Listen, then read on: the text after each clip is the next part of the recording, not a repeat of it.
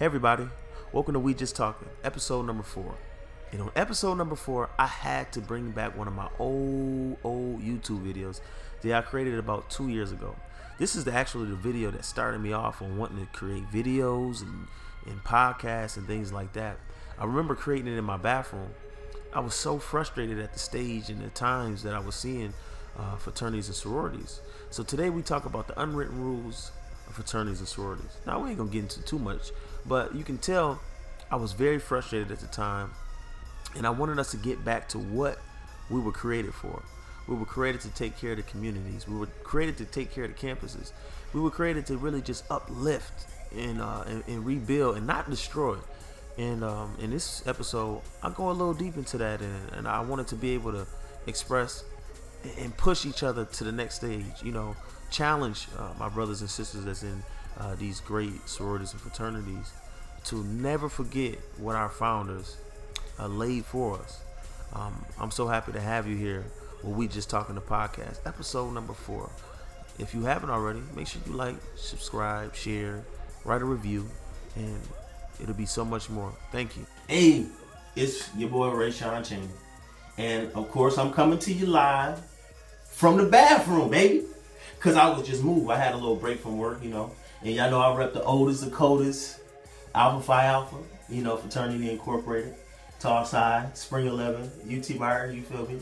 Don't get no greater than the 8th game. But I was moved today, you know, to talk about something that was on my heart. You feel what I'm saying? How, you know, as African Americans, sometimes we create unwritten rules that only we somebody just made, so now we just gonna go with it. You know what I'm saying?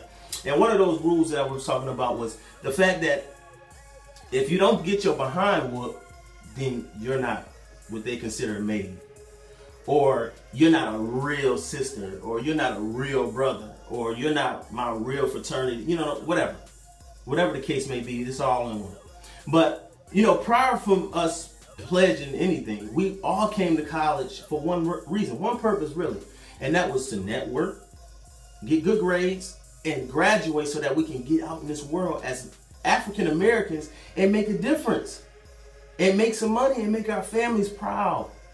For years, we come from the slums. We don't come from nothing. I think about how the fact, like for me, I was one of the first. Well, I was the first in my family to make that path. You know, to join a frat, to even go to the Navy, to do certain things. And I did those things because the struggle that I saw my moms go through.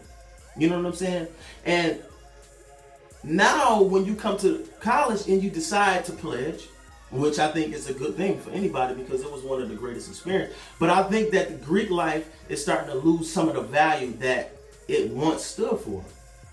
It once stood for mainly these scholarship, the love for all mankind. But now, in general, Greek life, we're kind of getting away from those things. We're starting to put more of the emphasis on being made, who got the best party, who can stroll the best. But it's like, who doing the most community service? Who out there making a difference?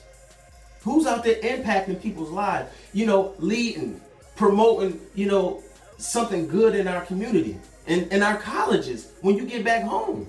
Because at the end of the day, when you leave those city limits of your school, you are nobody. Alpha don't do nothing for me. I remember one time I took a job application. This dude graduated school with me from the same school as me, pledged the same frat as me. In the job interview, I had every qualification. I graduated magna cum laude. I graduated with a high GPA, great resume, and he still didn't give me the job. You know what I'm saying? Now, don't get me wrong. There are some times where people do help you, but in life, I made it on my own. I had to do that. Or with the great friends that I did have, I was able to make different moves. But you mean to tell me now that we pledge, you're in this organization, I'm in this organization, we can't be friends no more? We can't be cool no more? Or because somebody didn't take whoopings and something like that now, that it caused lots of people have died behind pledging. You know what I'm saying? Lots of people have lost their sons, their daughters because they wanted to pledge. And the main reason for you going to school was to get your education. That's the number one thing that I'm going to preach. But I'm starting to see all of this nastiness, unclassiness, ungentleman stuff that I see on the social media nowadays. And it's just like getting me to the point where, as black people, what are we doing? Have we forgotten our purpose? Our purpose was to build one another, not to tear each other down. That's the whole purpose as black people.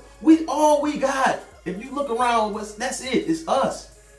If we don't help one another get to the next level, we're not going to make it. I'm in the Navy. I'm fighting hard to make something of myself.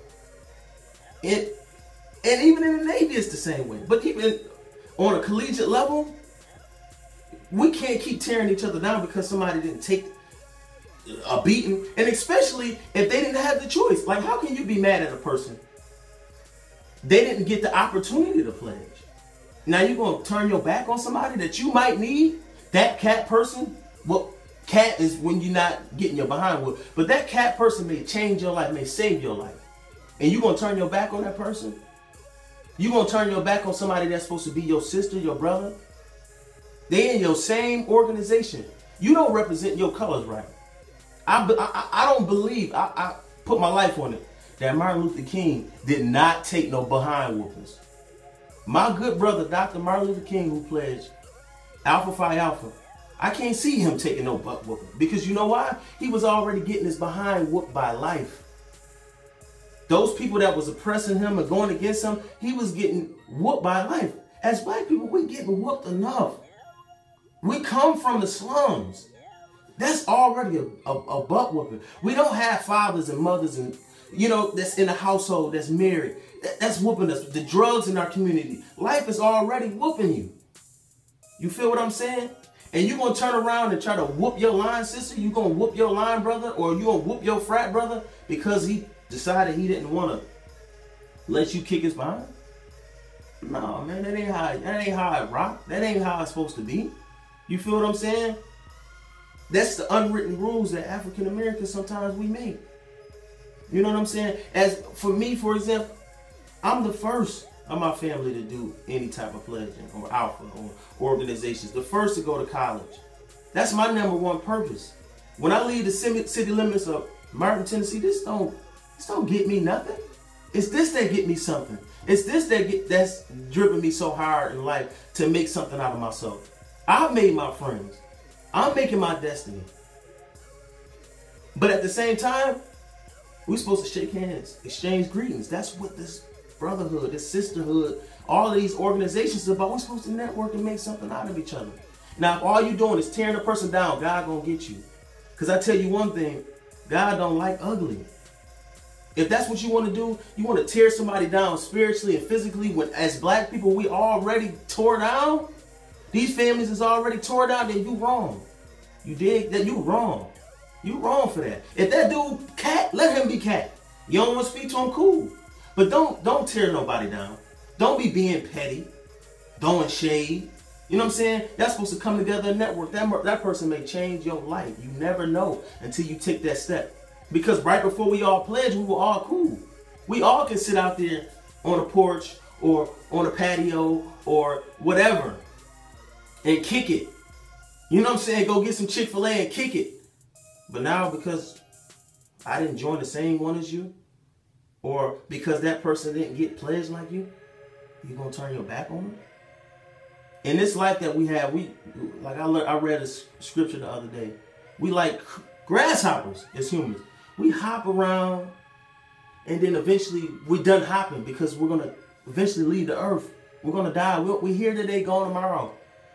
While you here, make your impact in this world. Make the change that you want to see.